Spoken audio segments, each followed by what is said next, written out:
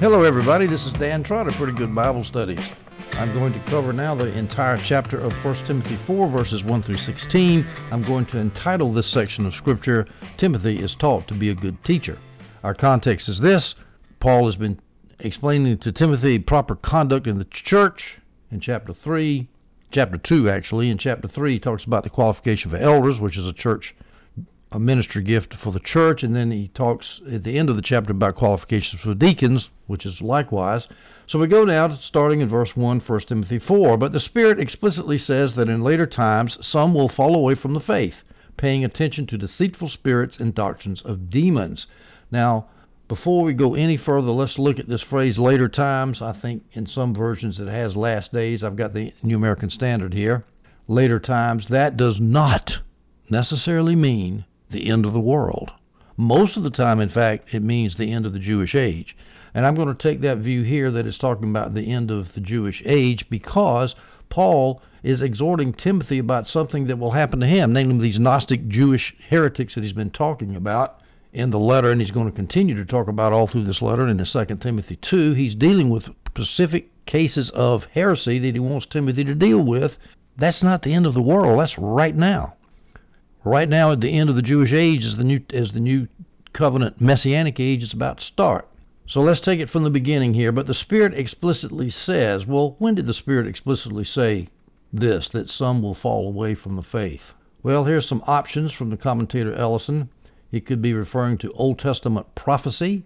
It could be that Paul had a direct inspiration of the Holy Spirit. That's the second option. For example, Paul obviously had an inspiration of the Holy Spirit when he talked about the man of lawlessness in 2 Thessalonians 2:3, let no one in any way deceive you, for the day of the Lord will not come unless the apostasy comes forth, the falling away.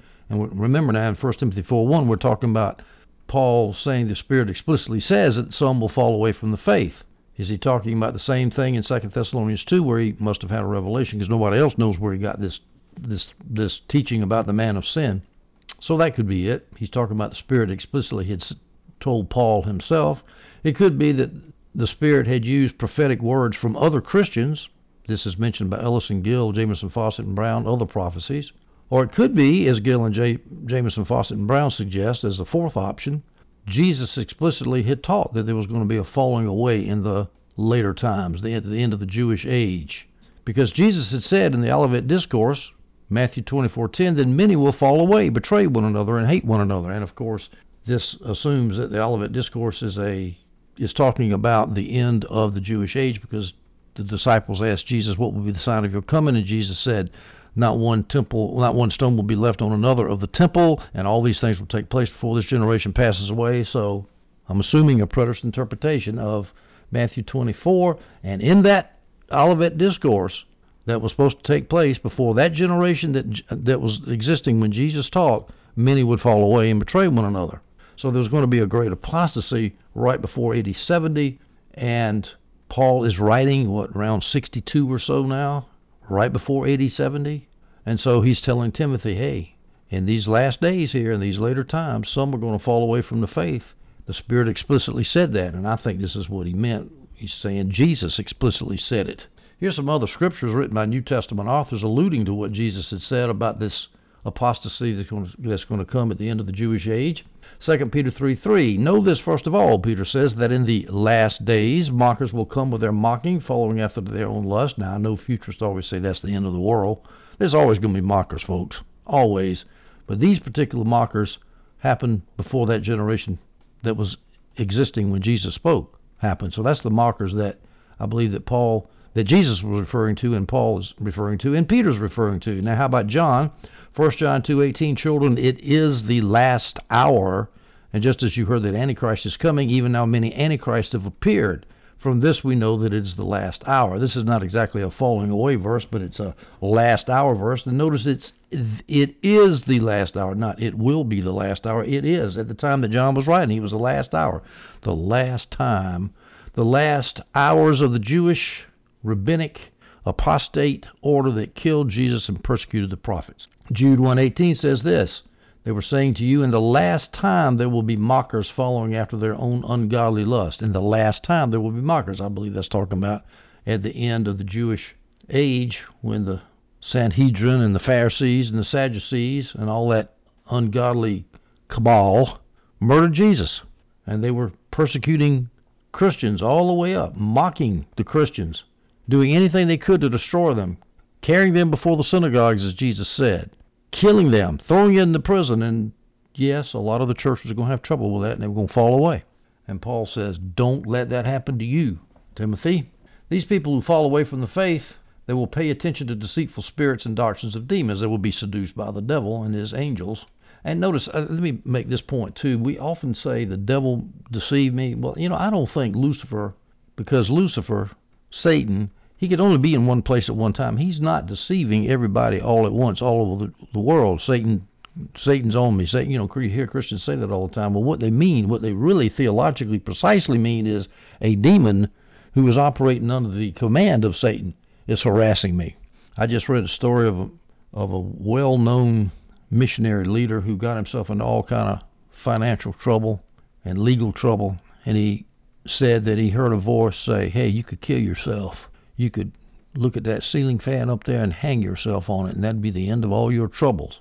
And as soon as I read that, I said, well, that's a demon telling him that. Not Satan himself, but a demon. Probably a pretty big demon, pretty high up demon, but it was a demon nonetheless. And this man said he had written books on deliverance. He had cast out demons himself. He knew all about demons, and yet he was still being tempted by one. At any rate, we do not have to pay attention to such deceitful spirits and doctrines of demons because they deceive. The doctrines of demons means that these people were teaching things that were demonically inspired. Now here's a verse which I did mention showing that last days does not necessarily have to do with the end of the world. In fact, most of the time doesn't. In fact, I can't even think of a time right off the top of my head when it does refer to the end of the world, but I'll leave that possibility out there. Hebrews 1:2 says, in these last days, God in these last days has spoken to us in his Son, has spoken in his Son, through Christ coming at his first advent. And these were called the last days by the author of Hebrews. So there, that proves very easily, very quickly, that last days does not all the time mean the end of the world. Now, as I said earlier, a warning about false teachers happening at the end of the world is not going to mean a thing to Timothy, because Timothy is not operating at the end of the world. Ellison says that it's warning Timothy of the end of the Jewish age, at the end of the Jewish age in Paul's current time, and also at the end of the world, both at the same time, which I find that kind of hard to believe. It's kind of splitting the difference. Well, we don't want to offend anybody, so we're not going to be a Calvinist. We're not going to be an Arminian. We're going to be a Calminian. No. It's talking about at the end of the Jewish age, in my humble opinion. Now, this phrase, the faith, Paul says, in later times, some will fall away from the faith. That means the objective system of Christian doctrine, if you will, the objective Christian faith. They're going to leave Christianity. It does not say they're going to fall away from their faith. If it said that, that would mean they could lose their salvation. It doesn't say they're going to fall away from their personal belief in Jesus. It's just going to say they fall away from the teaching of Christians. I mean, I just saw a news article this morning. Norma McCovey, the lady that was the Jane Doe in the infamous Roe v. Wade decision in 1970, whenever it was, and she, right before she died, she confessed. She says, I never was pro-life. I was paid off to be pro-life, and I don't mean it. Well, she also claimed to be evangelical Christian. So let's just say, I don't know if she did, but let's just say she renounced that too. Did she lose her salvation? No. She never had it to start with. She's a hypocrite. I mean, after all, people that murder babies, they can lie too, and they can take briberies. That's not too hard to say. Of course, I don't know what it says for the Christians who offered her the money. I think what they said is, well, she was in financial need, so we were helping her out. And so she, that's the old story of Rice Christians. You get missionaries on the field. They say these people are hungry. Christians have a heart to give, and so they say we're going to help them. And then it turns out they're not really interested in Christianity. They're interested in the rice. And that could have been what happened with Norma McCovey. She was not interested in being a Christian or being pro-life, but she was hungry. She needed the money. So somebody got suckered on that deal. Now notice that these people who fell away from the faith, they were paying attention. That means they were focused on. There wasn't a momentary delusion. They consciously apostatized. They consciously walked away from the faith. 1 Timothy 4:2, by means of the hypocrisy of liars, seared in their own consciences with a branding iron. This gentleman, this famous missionary guy, was talking about how people had said a bunch of lies about him, and he said he was going to respond the way Paul responded in 2 Corinthians with love. I said, Paul responding in love? Well, I haven't gone through 2 Corinthians again to see all the nasty things he said about the people that were opposing him, but let's look and see what he says about the nasty people that are opposing him in 1 Timothy 4:2, and let me hear you talk about love. Well, first of all, he calls them hypocritical liars right here by means of the hypocrisy of liars. He's talking about these false teachers.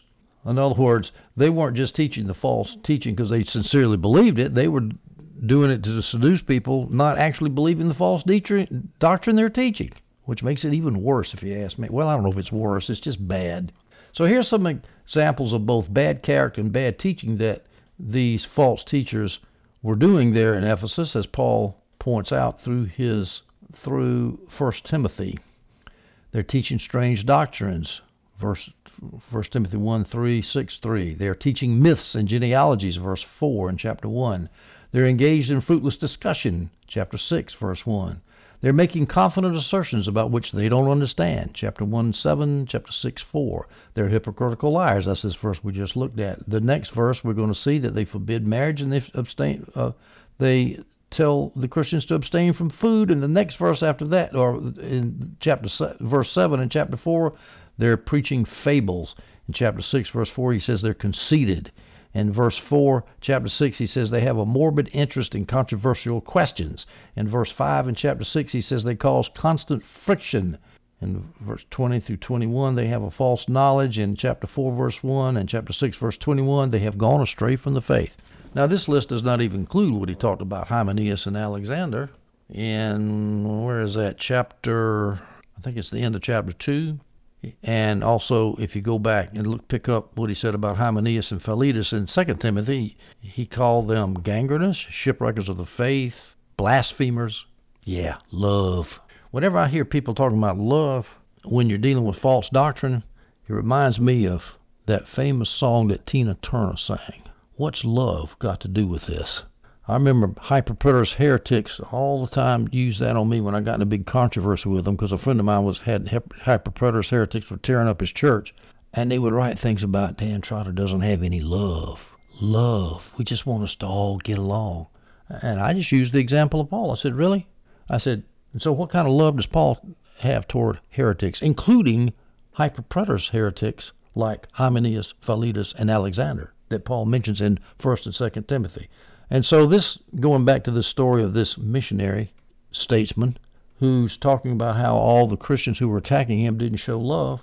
Well, at first it was very appealing, but then when I read and started looking at the other side of the issue and all the facts involved in the case, it wasn't so clear to me that the man was entirely innocent.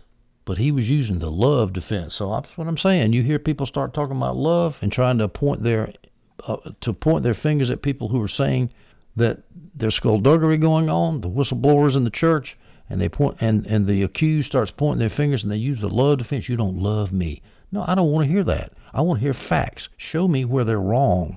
So Paul continues.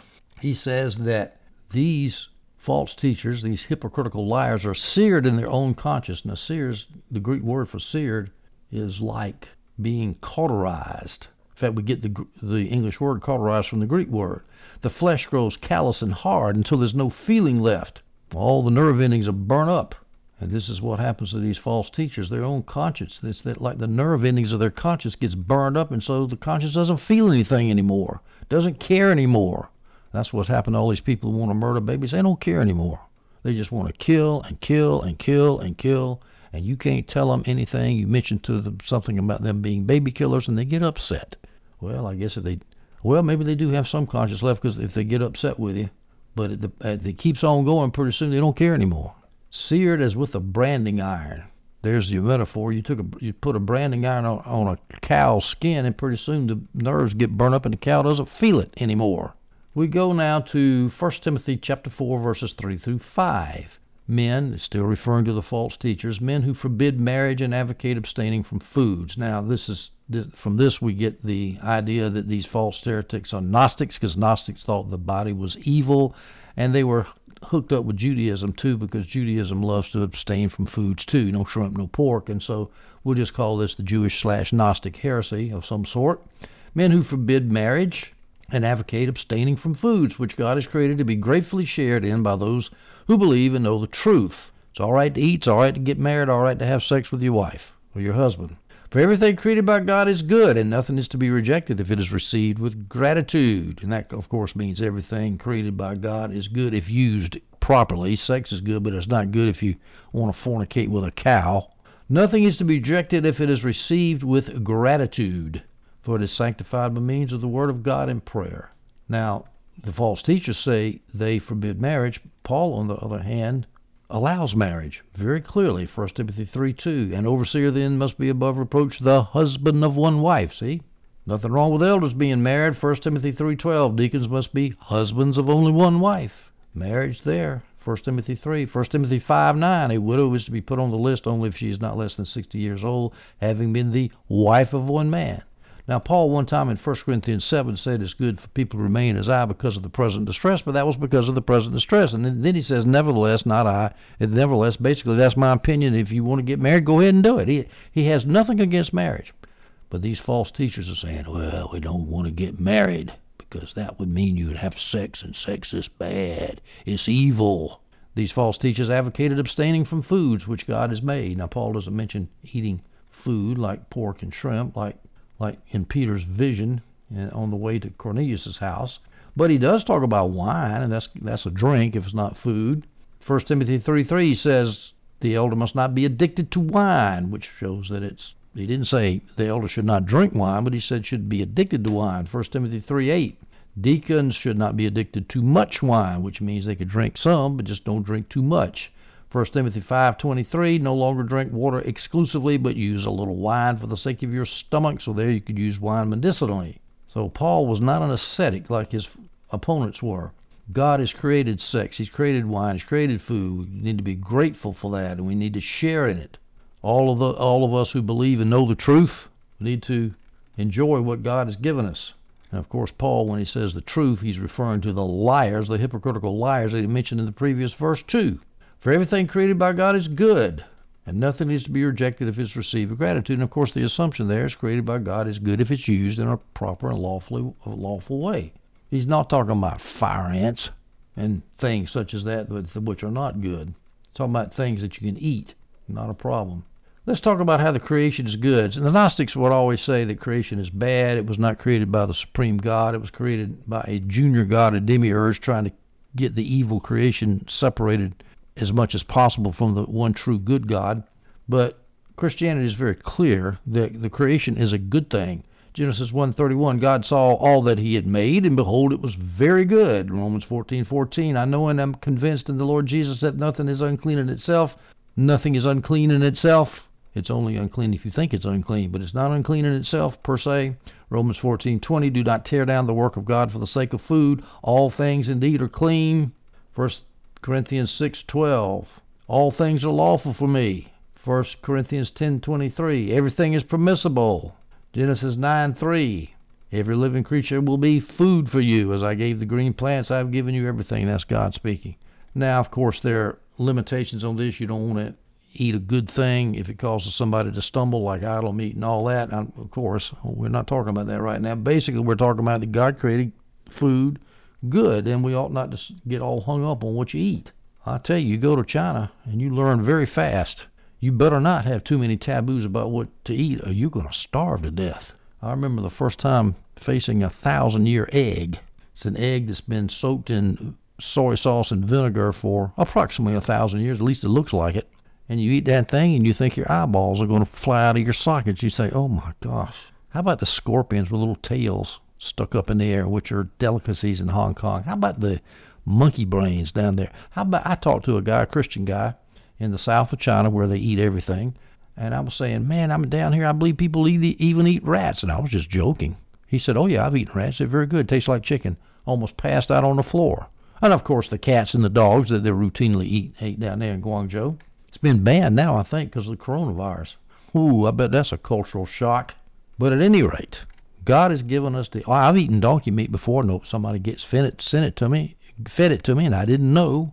In fact, I lived right down the street one time in Beijing from a restaurant that was specialized in donkey meat. The only thing they sold was donkey meat served up different ways. So we need to get over a lot of stuff about what we can eat and what we cannot eat. 1 Timothy 4:6, Paul continues instructing Timothy, if you point these things out to the brothers, you will be a good servant of Christ Jesus, nourished by the words of the faith and the good teaching that you have followed. Point these things out is in the middle voice, according to Ellison, and so it gives the idea of suggest. If you suggest these things to the brothers. Timothy is told to gently, not harshly, correct the brothers.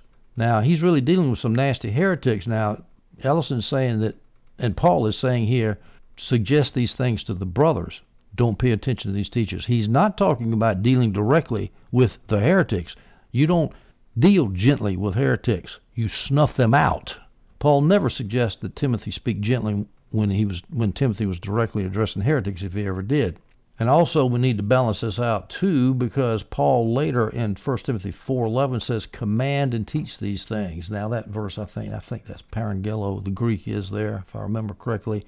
It can also mean to instruct and teach these things. So maybe that translation is a little harsh. We'll talk about that translation when we get there.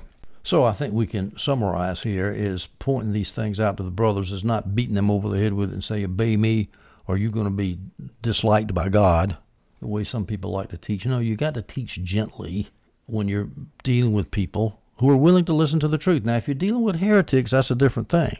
If you're dealing with a terrible doctrine like there's no resurrection of the dead or there's four persons in the Trinity or Gnosticism or whatever it is, you got to be a little bit stronger.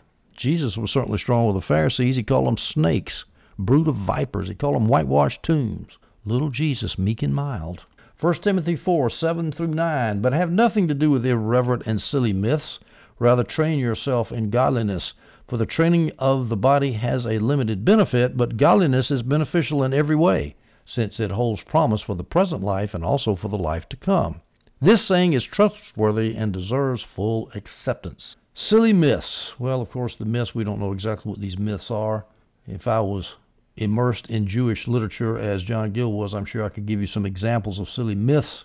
Other translations of silly are old wives' fables, King James, the Mace New Testament, groundless fables, Montgomery translation, old womanish myths, the New American Bible, silly myths, same as here, same as Holman Christian Study Bible, and then the New American Standard Bible has worldly fables fit only for old women. Old wives' tales, we used to call them.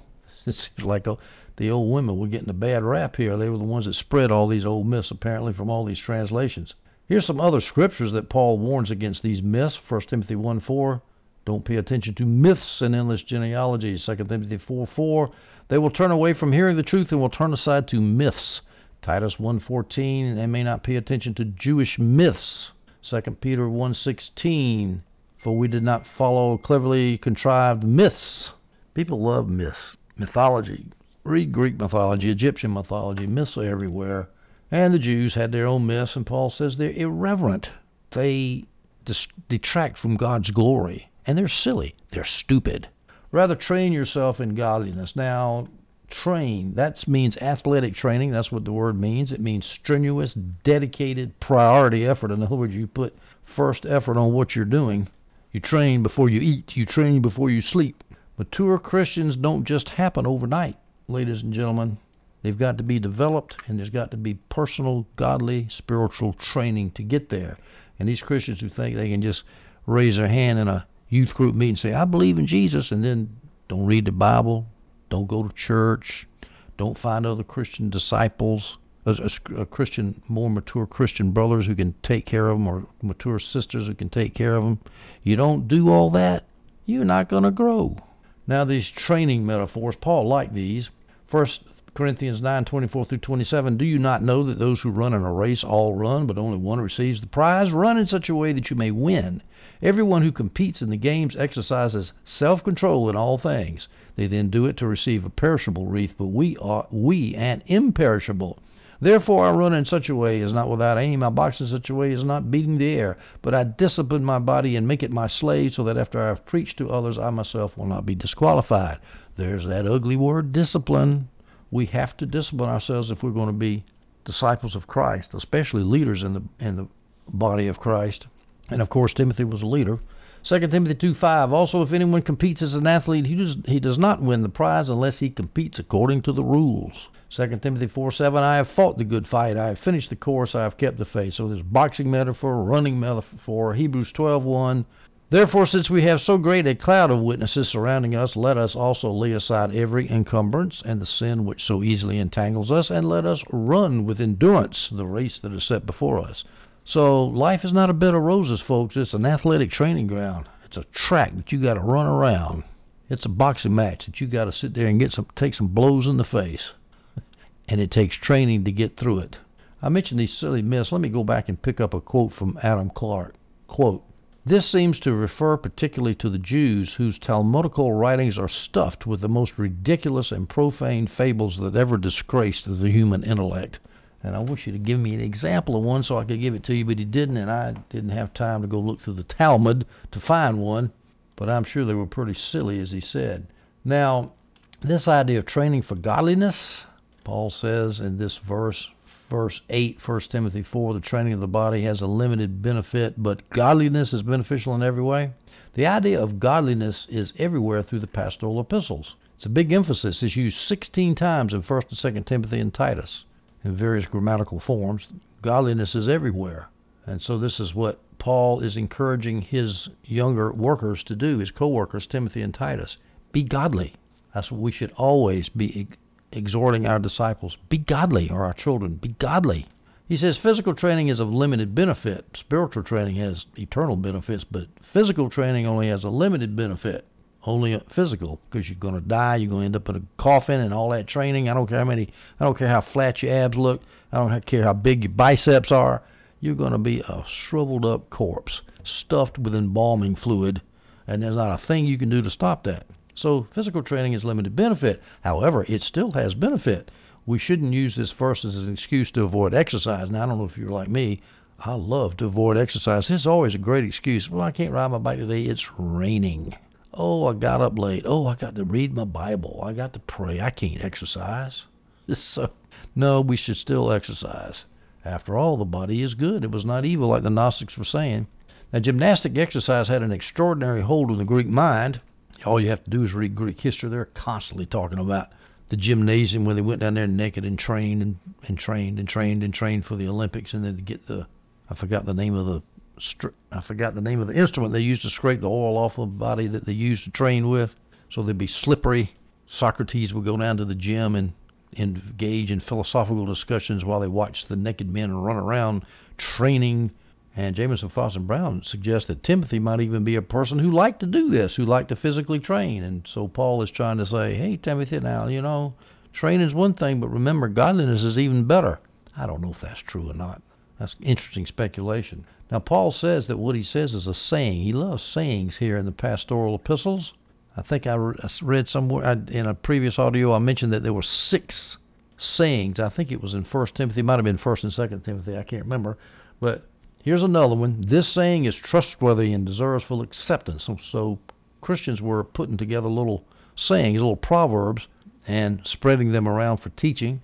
This saying here is not clear what the this is referring to. It could be the saying that godliness is beneficial in every way, or in verse 8, or it could be the next verse, verse 10, which says, we have fixed our hope on the living God who's the Savior of all men. So we're not sure what the saying is. But whatever it was, whether it's verse 8 or verse 10, it's trustworthy and deserves full acceptance. We move on now to 1 Timothy 4, verse 10. Paul continues, for it is for this we labor and strive. For what? Godliness. Because we have fixed our hope on the living God who's the Savior of all men, especially of believers. This training for godliness, we labor and strive. Just like you have to train to run a race in the Olympics, you have to labor and strive to do that too. Now that phrase, labor and strive, is constantly used by covenant theologians who hate the Keswick movement, which emphasizes Christ in you doing the work. And so they constantly quote these things. And most of the time when Paul says labor and strive, he says, nevertheless, it's not I, but Jesus who lives in me. And he doesn't here, but that's what he means. There's nothing wrong with laboring and striving, but you got to realize that you labor and strive only in accordance with Jesus' will, and only in accordance with his power. Jesus tell you what he wants done as opposed to what you want done. Jesus prepares the situation. He prepares the timing and so forth so that you can get the job done. He mortifies, through His Holy Spirit, He mortifies your flesh in areas that would keep the job from getting done. I can't tell you how important that is. In fact, I just heard the story about a young pastor, very successful pastor. He's 31 years old, and he was doing all kinds of good stuff, and he's all the time constantly wishes he can do more, and the next thing you know, he's married, but he found another woman because he just couldn't do enough for God, and so he just gave up. Laboring and striving in the flesh produces failure, guilt, and condemnation. It's a dangerous, dangerous thing. So please, let's don't misuse this verse for we labor and strive. Now, there's nothing wrong with laboring and striving as long as it's Jesus doing the work in you, because apart from Jesus, you can do what? You can do nothing, as Jesus said in John 15. But with Jesus, with the Holy Spirit, you can labor and strive and work with Him. It's synergism after you get saved. It's monergism before you get saved, because His Holy Spirit has to regenerate you. But once you get saved, you have the Holy Spirit working with you, so it's synergism. You work together with the Holy Spirit, and it should be a balance. You should talk about what you have to do, your responsibilities. You shouldn't be passive and irresponsible and undisciplined, but on the other hand, you better emphasize that it's Jesus doing the work, not you.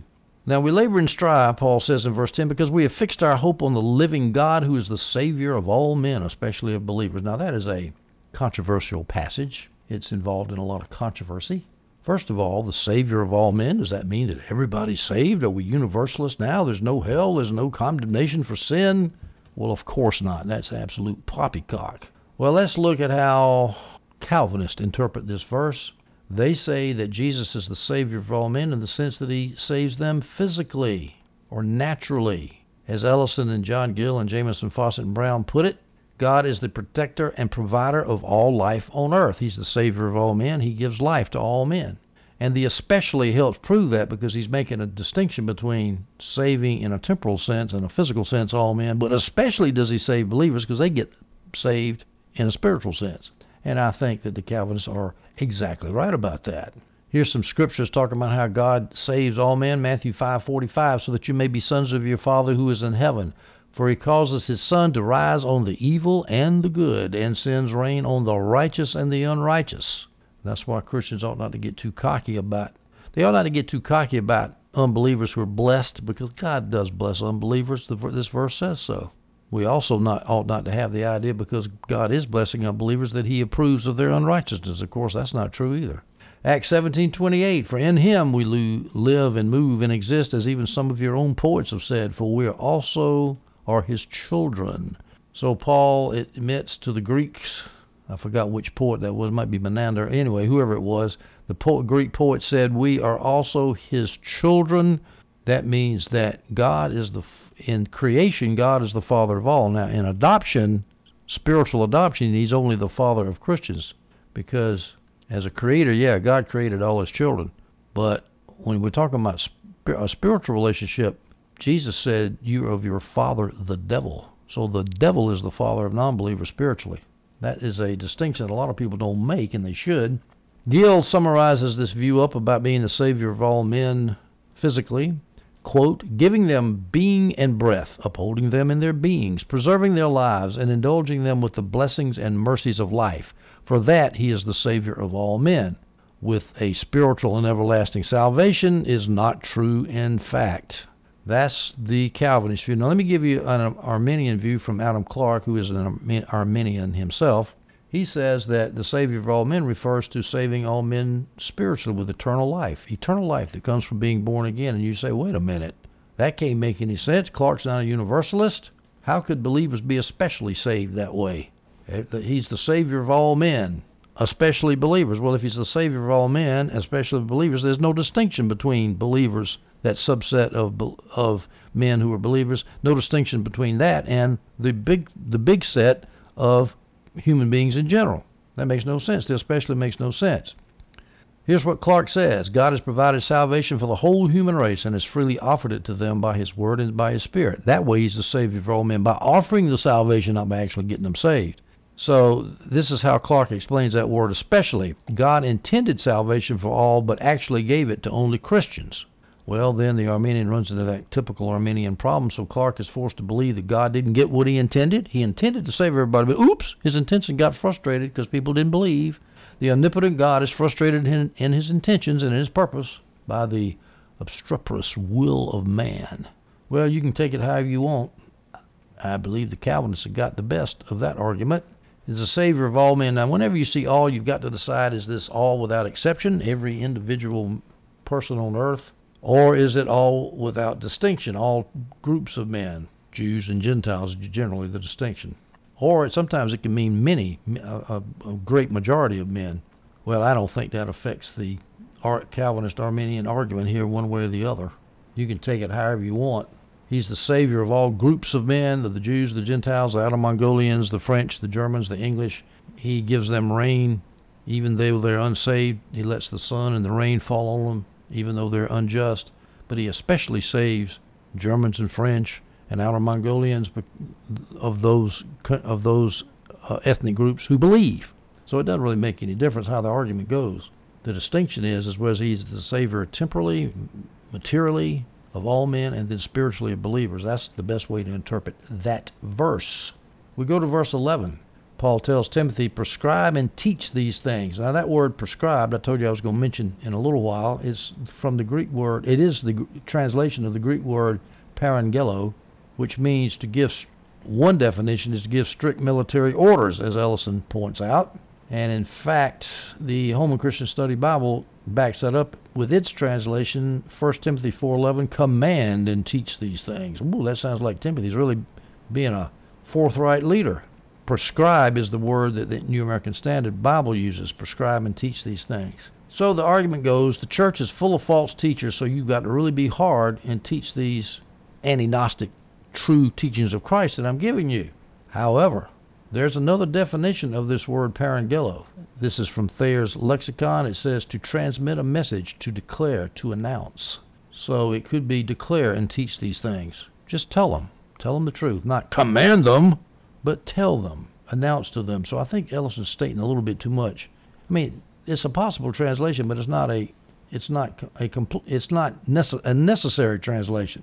Now let's look at some other scriptures to flesh this out a little bit. In 1 Timothy 1:3, Paul tells Timothy, as I urged you upon my departure from Macedonia, remain on at Ephesus so that you may instruct, that's parangeles, certain men not to teach strange doctrines. That's a subjunctive form of parangelo.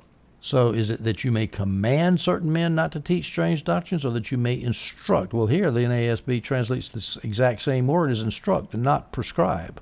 How about 1 Timothy 1:18? This command, parangelion, this command is a noun form of the same verb. This command I entrust to you, Timothy, my son. But in 1 Timothy 1:8, that's the New American Standard Bible translation. But in 1 Timothy 1:18, the Holman Christian Standard Bible translation, we read this, Timothy, my son, I'm giving you this instruction. So in the same word is translated as command in the New American Standard Bible and translated instruction in the Holman Christian Study Bible. So we can't squeeze too much out of that English word prescribe and command. It might be just instruct, because generally, you've got to be a little bit, you can't just go around bossing people around saying you've got to believe this. Paul says prescribe and teach, or instruct and teach these things in verse 11. What things? Well, it could be the rejection of silly myths that he's just mentioned, or it could be true godliness that he's talking about. That's kind of generally what he was talking about. Don't listen to silly myths, but pursue godliness. 1 Timothy 4:12. Let no one look down on your youthfulness, but rather in speech, conduct, love, faith, and purity, show yourself an example of those who believe. Once again, I don't have this in my notes, but it just occurred to me. This is one more example of how Paul loves to talk about examples. He usually talks about himself being an example to the flock. Imitate me even as I imitate Christ. 1 Corinthians 11:1, I think it is. But here he says, Timothy, you show yourself an example so that people can imitate you. So Paul was mentoring Timothy, and then Timothy was to mentor the Ephesian Christians. He tells Timothy, let no one look down on your youthfulness. Now, people always imagine here, it's a teenager running the church at Ephesus who's been on a missionary journey with Paul for at least 16 years. Paul picked him up at Lystra if you look at the dates of the second journey and the suggested dates of 1 Timothy, it's about 16 years apart. The dates might be off a year or two, but it's roughly 16 years. So Paul, even if Paul picked up Timothy as young as 16 years old, which I highly doubt, that would mean he's in his 30s now in Ephesus, and somebody's looking down on his youthfulness in his 30s. Probably because the false teachers were in their 50s or their 60s, and people thought that old men like back then knew more than young men, and so they were making fun of him or telling the Ephesians Christians, don't listen to this whippersnapper Timothy. Well, Timothy could have been up to the age of 40, actually, because in Roman and Greek culture, the word that's used here, the Greek word, could refer to a man of up to age 40, as Ellison, the commentator, says. Now, let me read you a quote from an apologetics website, Evidence Unseen. Quote, the Greek term for youth is neotes. In this culture, someone could be called a youth until they were 40 years old. According to Irenaeus, the famous church father operating in Lyon, France, according to Irenaeus, 30 is the first stage of a young man's age and extends to 40, as all will admit. Earl comments the word for youth, that's the KJV, is neotes, used of grown-up military age extending to the 40th year. Now, further quote from Evidence Unseen, apologetics website, Paul picked up Timothy on his second missionary journey, that's Acts 16:1. 1 Timothy was written 14 years later. I think I said 16, no, it's 14 years later. Somewhere around there. If Timothy was 16 years old when Paul first worked with him, he would be at least 30 at this point. Paul probably gave this command because older men were considered to be wiser than men in their 30s, and he wanted to encourage Timothy to stand up for himself. I think that Paul probably picked up Timothy later than 16. Even, let's say he's 18. Okay, so he's now 34 years old. That's relatively young, but it doesn't mean he's a teenager. So the idea that you have teenagers leading your church, unless you have a bunch of junior high school people in the church, I would suggest you do that. It's a dumb idea. Paul never says don't put a young man as an elder in a church. He never says that. He says don't put a new convert. But if you got the choice, you put the gray hairs up there faster than the young people, because this is what, I deal with college students all the time, and also I used to be young myself, and I think of all the idiotic, stupid things I did. And so this is what whenever I hear some young person doing something stupid, Christians, I say, well, and a lot of times I do it to their face. I said, let me ask you a question. You know how to spell youth? No. How do you spell youth? S-T-U-P-I-D. At the end of verse 12, Paul says, rather in speech, conduct, love, faith, and purity, show yourself an example of those who believe. That could be Timothy's subjective faith, his belief in Christ, and his purity. He's supposed to be pure in morals as well as teaching. Adam Clark says the purity there refers to Timothy's chastity of body and mind. A young man like Timothy might be tempted by the fairer sex more. I guess Timothy wasn't married. He's in his 30s, not married yet. 2 Timothy 2:22, Paul tells Timothy, flee from youthful passions. There's one more indication that Timothy might be single and younger.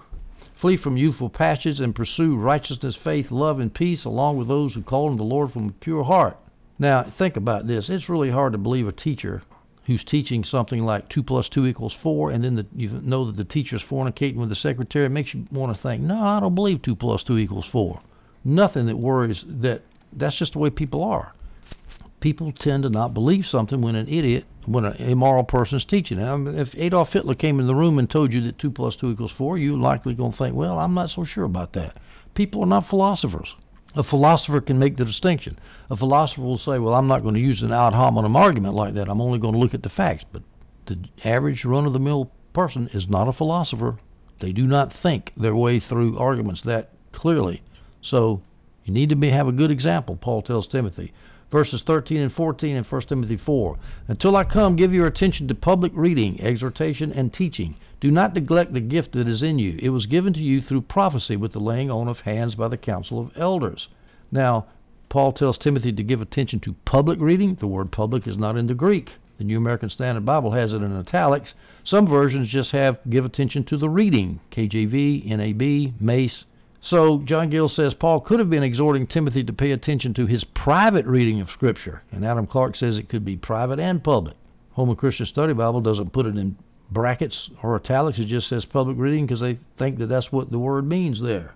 I looked the Greek up to be sure, and sure enough, there is no adjective. It just has te anagnosei, the reading. No public reading.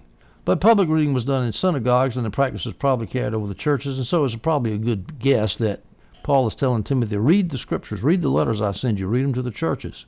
Don't neglect the gift that is in you. Now, Paul might be saying, Timothy, you've been neglecting your gift, and so you need to do better. Or it could be he's just saying, don't neglect it in the future, even though you're doing it well right now. Let's just give Timothy the benefit of the doubt and say, Timothy's doing fine with that gift, whatever it is, and he's just being warned to keep it up. Now, this gift, it was given to you through prophecy. Well, what's the gift? Well, here's some options. It could be the gift of being an elder, either as or an apostle, a church leader of some sort, like apostle and elder. The context suggests this, in my opinion, because Paul says, pay attention to public reading, to exhortation and teaching. Well, exhortation and teaching is what elders do and what apostles do, too. So when he immediately says, do not neglect the gift that is in you, I assume it's the gift of being an elder. Now, other people suggest, like Gill says, it's the gift of the Holy Spirit that was in you, Timothy. Adam Clark says it's the gifts of the Holy Spirit, like speaking in tongues and prophecy and miracles and so forth. Adam Clark and Jameson Fawcett Brown say it's the gift of an evangelist that's in him. Jameson Fawcett Brown suggests the discernment of spirits is in him. Well, all that's possible, but I think the context determines it's talking about be a leader to these churches, be an apostle to these Ephesian house churches that are under your ministry here. Now, verse 14 says this gift was given to you through prophecy. We read that in 1 Timothy 1:18. Timothy, my son, I'm giving you this instruction in keeping with the prophecies previously made about you, so that by him you may strongly engage in battle. Now, what that prophecy is, who gave that prophecy, and when was it? Well, here's some options. Ellison said it was at Lystra when Paul first picked up Timothy, Acts 16:2. The brothers at Lystra and Iconium spoke highly of him. And so, since Timothy's spiritual gift was recognized by the local church leaders at Lystra, that's probably when he was prophesied over to be a church leader, and an apostle or an elder. Paul says in 2 Timothy 1:6, therefore I remind you to rekindle the gift of God that is in you through the laying on of my hands. So at some point in that long association between Paul and Timothy, Paul laid hands on Timothy and prophesied over him and imparted some gift to him, or prayed for some gift to be imparted to Timothy by God. Ellison says the exact time, mechanism, or number of gifts is not revealed, and that expresses what I just said. Nobody knows. I'm just giving you a guess that it's talking about the gift of being an apostle or gift of being an elder. Now, the laying on of hands that's mentioned here in verse 14, the laying on of hands by the council of elders. Let's talk about the council of elders. Presbytery is the Greek word. When did that happen? Nobody knows. What's this laying on of hands? Well, laying on of hands seems to be the dedication practiced by the New Testament church. For example, in Acts 6:6, then they had them stand before the apostles. This is the 7 table servers. They stood before the apostles who prayed and laid their hands on them. Acts 13:3. That was table servers. Some people call them deacons, but it doesn't say they were deacons. Acts 13:3, then after they had fasted, prayed, and laid hands on them, they sent them, that's Barnabas and Saul, off on the first missionary journey. And that would be the other prophets and teachers at Antioch, laid hands on Barnabas and Saul. 2 Timothy 1:6, therefore I remind you to keep ablaze the gift of God that is in you through the laying on of my hands. I just read you that verse. So, we see, as Ellison points out, there is much lack of uniformity in who did the laying on of hands. It could be apostles in Acts 6, prophets and teachers in Acts 13, local elders in 1 Timothy 4, or Paul himself in 2 Timothy 1:6. And Ellison continues, quote, this diversity and ambiguity illustrate the lack of organization in the first century church. The New Testament is simply not written to advocate an ordinational procedure. Hear, hear, Mr. Ellison, I agree with that. Here's another quote from Ellison. Ordination has developed from an unofficial affirmation of giftedness and a prayerful commitment to a specific ministry task into an elaborate, high-walled elitism. Oh, so-and-so is getting ordained. Oh, he's got to go through the Presbyterian and pass his exams. I forgot what the Presbyterians call that, synodical exams, whatever. Before he can get ordained, he's got to go through the big exam procedure. He's got to be interrogated. Continuing with Ellison's quote, this concept must be changed. This paradigm must be reevaluated. This unbiblical development must be challenged. Modern Christianity has based so much tradition and elitism on such a small biblical base. So where is the authority in clear New Testament passages to, end quote, to come up with all this ordination nonsense that you see churches doing? Now, going back to this reading, I mentioned whether it was public or not, but I didn't talk about what the reading was. Here's some options. Adam Clark says it's the Old Testament Scripture. Timothy, pay attention to reading the Old Testament Scripture, either privately or publicly. Or it could be other books, but there weren't many other books around in that era. It could be letters circulating through the church written by various apostles. That's my speculation as to what this reading might be.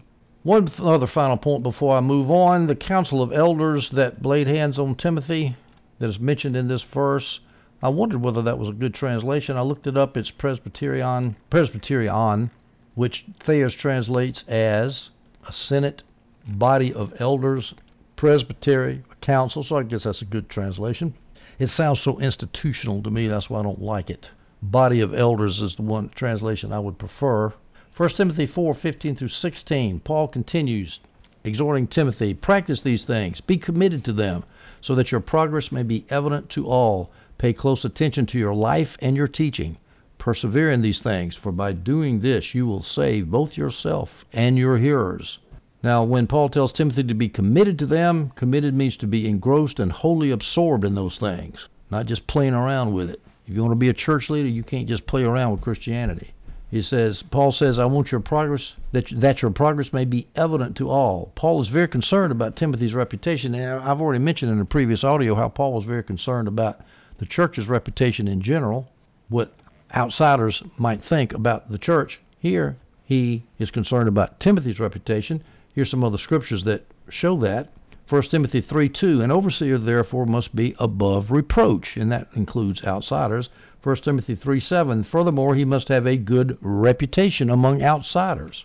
1 Timothy 3:10, and they, elders, must also be tested first. If they prove blameless, or deacons, if they prove blameless, then they can serve as deacons. That's reputations with the church, I guess. 1 Timothy 5:7 and 8, command this also so they won't be blamed, so nobody can point their finger at them.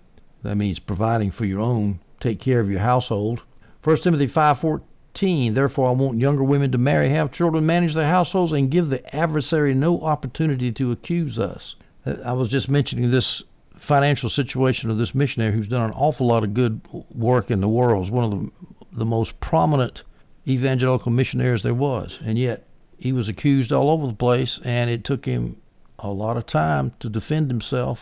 $1 million accounting firm had to be hired to prove that the money went where it was supposed to. You can't even give people a handle to accuse you. You've got to make everything above board, and you need to constantly think, what if somebody accused me of this? Can I justify where that money is, or how it was raised, or can I defend myself if I'm in a courtroom? That's the way Christians ought to be thinking, not just say, well, nobody will ever do that to me. Your reputation is extremely important. It's real difficult to build up a good reputation. It's real easy to lose it. So Paul says, everybody will see your progress, Timothy. Again, because Timothy is modeling himself. He's an example to all the believers, as I just said in the previous verse. In verse 16, we'll finish it up. Pay close attention to your life. Your life means your conduct. 1 Timothy 4:12, which is in this chapter a few verses earlier, he said, let no one despise your youth. Instead, you should be an example to the believers in speech and in conduct. So not only what you say, but what you do, how you live your life is to be as an example. Pay attention close to your life and your teaching. So both is important, how you live and how you teach, how you walk and how you talk. Persevere in these things. As Ellison points out, if someone perseveres in good walking, in good talking, in good life, in conduct, in good teaching, well then you know he is a believer. By your fruits you shall know them. For by doing this, persevering in all these good things, for by doing this you will save both yourself and your hearers. That shows that salvation is not just at the point of justification, not just at the point of becoming born again, but salvation also includes the process of sanctification.